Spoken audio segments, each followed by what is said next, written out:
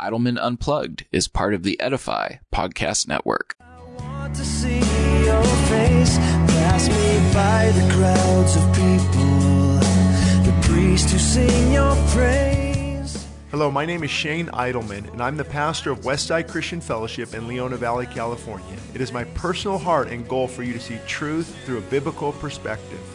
I hope that you enjoy this segment of Idleman Unplugged.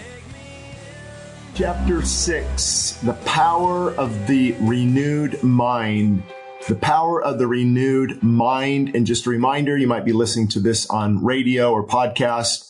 We are video casting this new book, Help, I'm Addicted, that I wrote actually a few years ago now. It's new because I'm putting out an Audible, and it'll be available, each chapter will be available as downloads on Vimeo or YouTube or Rumble, or just about any of the places you watch our podcasts, even the audio versions. I know we're on about 18 different places like Spotify. So, that's what this is all about. Chapter 6, the power of the renewed mind.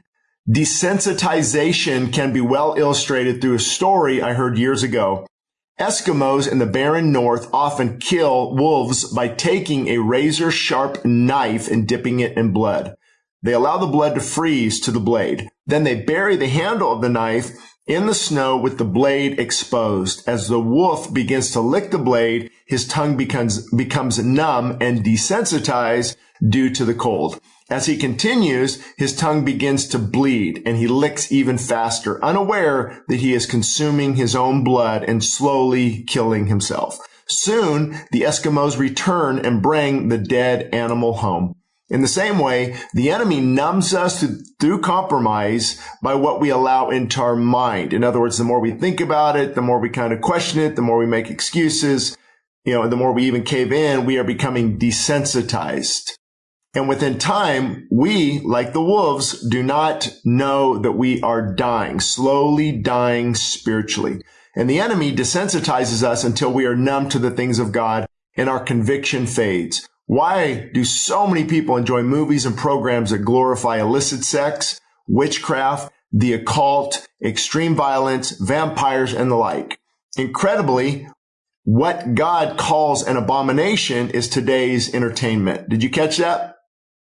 What God calls an abomination is today's entertainment. We have no time for prayer and no time for devotion to God, plenty of time for entertainment. Do you see the disconnect there? Is it a coincidence that many who are trapped in addiction enjoy ungodly music and movies? No.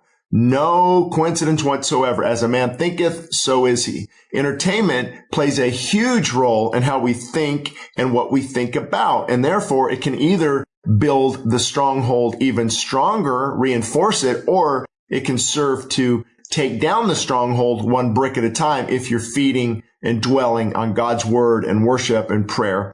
And, for example, in my day, I loved country music and obviously still do. But it would often get my mind thinking on the wrong things. Those old country bars in Vegas and Laughlin and the lake and Lake Powell, Lake Mead, Havasu, you name it. And it would just take me, not to a good spot. We are just to discern what is right and what is wrong. Now, granted, I know there's some good country songs out there, and I'm just telling you about, my kind of situation. Of course, it depends on the song, the lyrics. For example, Michael W. Smith's worship song, Surrounded, this is how I fight my battles, is very encouraging for me. Much more than, let's say, George Jones's hit, He Stopped Loving Her Today, for obvious reasons. So the question to ask is, will it build me up or will it pull me down spiritually? And often we rationalize and watching and listening to questionable material because in most cases we enjoy it. We have become desensitized and our consciences have been seared. Excuses are often packaged in phrases such as, I have the liberty to watch whatever I want to watch. Or it's no big deal. Everyone is doing it. Or my personal favorite, I need to watch what everyone else is watching so I can relate to them. But we must remember that liberty has limits. The questions to ask are, will it build me up spiritually or pull me down? Will it fuel my addiction or will it quench it? So let me just talk about that for a minute because I think, I don't want you to miss this. This is so important. As a man thinks in his heart, so is he. Again, as a man thinks in his heart, so is he. And so what happens is we don't take this too seriously and we begin to dwell on things that are not good, they're not godly, and we kind of make excuses. Well, it's not that big a deal. This won't hurt now and then. And we are spiritual beings. So the more, I think it was Matthew Henry said, the more we flee from that which is evil, the more we will follow that which is right, or something along those lines. And I remember a Christian, it was actually a youth pastor, I believe, he told me, I don't worry about what I watch or listen to as long as my heart is right. You miss that there because your heart, it will be infected by the bad things we watch. And, sadly, this comment from a youth pastor is an indication of how far we have drifted. Think about it. If you don't think we've been desensitized, look at what they watched in the 1950s, 60s, Leave It to Beaver, Andy Griffin Show. Compared to now, it's alarming. We all, including myself, we have all become desensitized, to some degree. And so to suggest that entertainment is neutral simply reflects a lack of spiritual discernment. Some allegories of good and evil can carry noble messages. However, when evil is portrayed as good, or we've become obsessed with watching them, we have crossed the line. Again, darkness, witches and warlocks and casting spells and vampires and the occult and demonic activity, it should not entertain us. I know there's a movie out recently, I forget the name, Nefarious, that many people watched. And, it depends what is it portraying evil as evil. You've got the whole debate over Harry Potter versus Lord of the Rings. And a lot of that is Romans 12, up to an individual's conscience. I can tell you, somebody sent me a section of Harry Potter and I watch where this girl's levitating and eats a snake. And I'm like, man, this is just disgusting. I have no benefit. And then, Lord of the Rings, I can see why people like it. I'm not a fiction guy. I like kind of nonfiction reality stuff. So, but I can see, if one is portraying witches and warlocks as good, you got to really just be careful there. And of course, there are gray areas, for sure. But illicit sex, enchantment, witches, familiar spirits, wizard, extreme violence, sexuality are not gray areas, even if they are portrayed as good. Darkness should not entertain a Christian. Different influences, namely the Holy Spirit, should guide us. Now, what we watch and listen to, it does affect the heart. It's impossible to separate it's impossible to separate the two. If you truly want to overcome strongholds, you'll need to reprogram your mind. Listen, I'm telling you from personal experience. For starters, spend time this week reading and meditating on Romans 12, the whole chapter, and Philippians 4. And what you do is, Romans 12, be not conformed to this world, like fashioned and shaped, but be transformed. Cognitive dissonance or cognitive changes can take place in your mind where you're actually changing how you think. And the more you put God's word in and worship, the stronger you'll become spiritually. And it's really,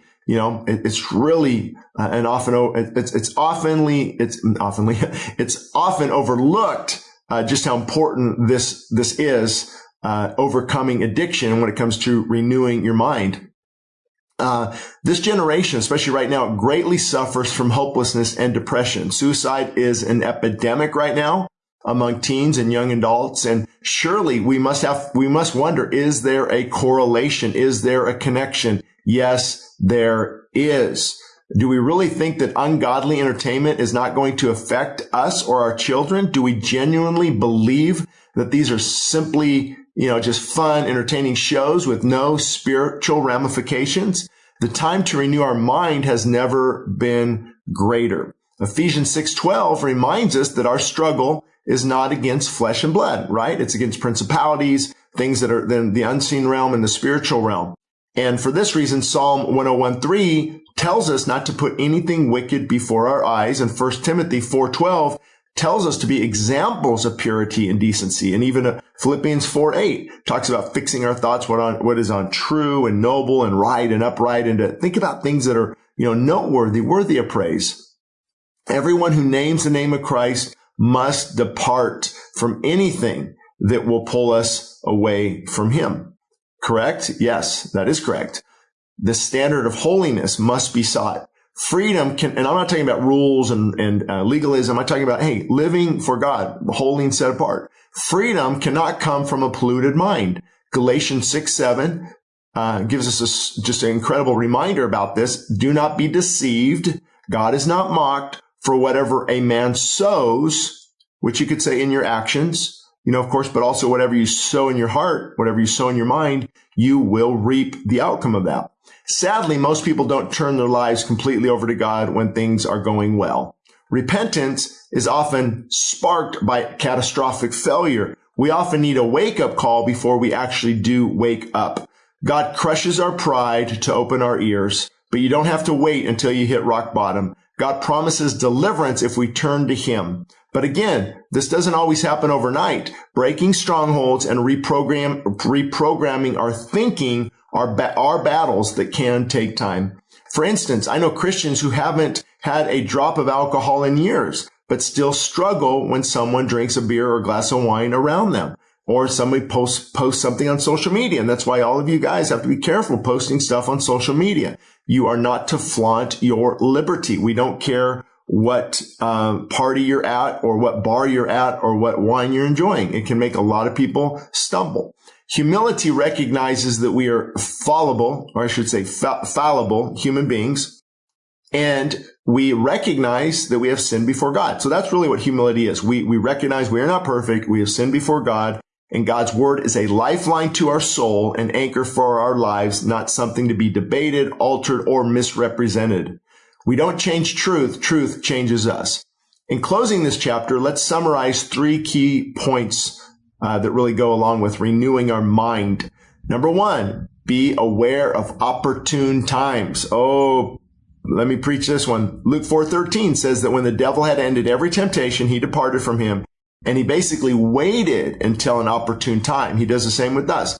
Opportune times, when you're hungry and angry and lonely and tired and all these times where the enemy can come in and he knows you're going to take the bait a lot easier when you're going through a struggle of the flesh.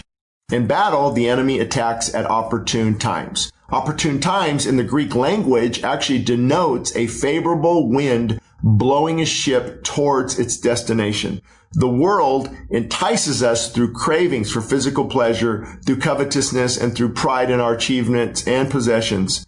These are the 3 areas where the enemy will concentrate his focus. Beware of these opportune times. Again, the lust of the flesh, the lust of the eye, and the pride of life. And then second, the source of our strength comes from the food that we choose. What we feed grows, and what grows becomes the strong, dominating force within our lives. Our thoughts become words, our words become actions, and our actions become habits. Who or what is shaping your thought life? Think about that. Who or what is shaping your thought life? A daily diet of violence, lust, anger, and depression will fuel those very things in your life. The old saying, the devil made me do it, is false. The devil doesn't make us do anything. He simply presents the bait. James 1:14 through 15 says that each one of us is tempted when we are drawn away by what our own evil desires. And if we give into that desire, sin brings forth death. The flesh says, feed me so I can destroy you. But be very encouraged. I know this is a little heavy, but be encouraged. When you truly seek God's help, you can overcome temptation instead of allowing temptation to overcome you. The key is to pray for strength and wisdom and to be mindful of the warfare and the weapons of our warfare. Check out Ephesians 6. Then choose accordingly. This falls in line with Romans 12:2 as well, telling us to renew our mind. And so when we yield to temptation, we walk willingly into the enemy's camp and we quench and grieve the spirit within us. And an immediate full turn in the opposite direction away from the first sign of temptation will encourage victory. The power of prayer, the importance of time alone with God cannot be stressed enough. It is invaluable. Renewal begins and ends with prayer. To renew means to reestablish something after it has been interrupted or damaged. Life can easily interrupt fellowship with God, especially when we become too busy. And so we have to renew that fellowship through prayer.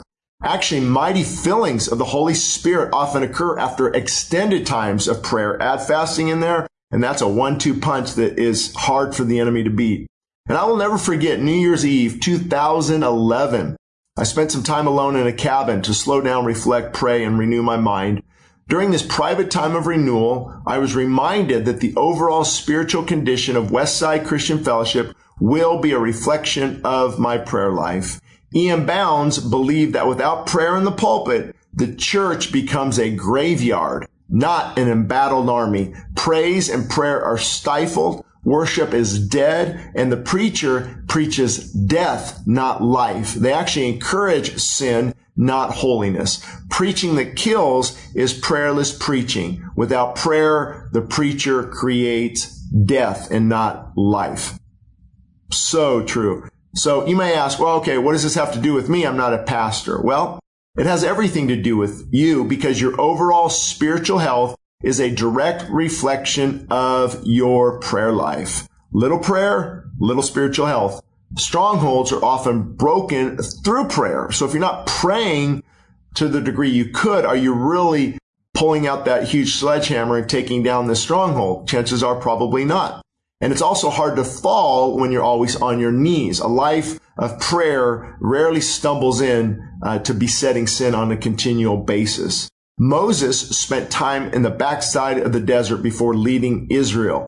Elijah heard the still small voice of God while alone in a cave. Jacob wrestled with God in the stillness of the night, and his name was changed to Israel. John the Baptist lived alone in constant prayer with God. Jesus often retreated to isolated places for extended times of prayer. How then are we going to overcome in these dire times if we do not cultivate a strong prayer life? The depth of our relationship with God is in direct proportion to the depth of our prayer life. Begin a life of prayer today. And it's been said that men will live better if they pray better. Conversely, we pray better when we live better. It's all connected.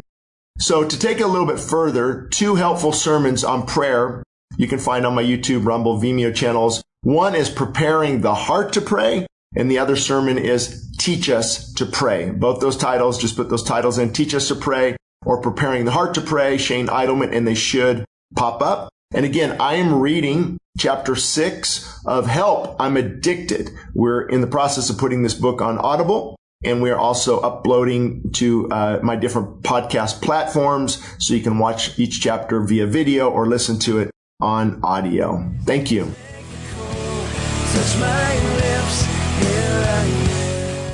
If you've enjoyed this episode of Idleman Unplugged, be sure to send us your ideas and topics for future episodes of the podcast. You can send us an email at westsidechristianfellowship.org or shaneidleman.com. Thank you for listening to us today, and join us again on the next episode.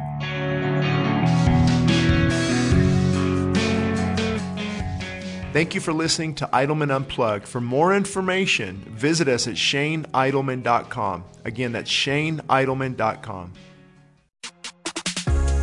This podcast is part of the Edify Podcast Network. Edify is a faith-inspiring app that brings together thousands of the best Christian podcasts in one place for your listening enjoyment. Cut through the noise and grow your faith by diving into the world's top Christian podcasts today. Download the Edify app for free from the App Store or Google Play, or by going to edify.app. That's edifi.app. El Paseo Publications proudly supports the Westside Christian Fellowship Radio Network. We are committed to quality in Christian publication. Free ebooks can be found at westsidechristianfellowship.org under free ebooks. Books such as What Works for Men and What Works for Young Adults will help readers understand that the obstacles ahead are never greater than God's power to take you through. Books such as What Works When Diets Don't and Feasting and Fasting demonstrate how health can be achieved from a biblical perspective. Other free books such as Answers for a Confused Church, and Desperate for More of God show the importance of fully surrendering our lives to Christ. And One Nation Above God is a must-read for anyone concerned about the direction of America. Again, free downloads of these ebooks are available at westsidechristianfellowship.org. We are happy about partnering with the Westside Christian Fellowship Radio Network.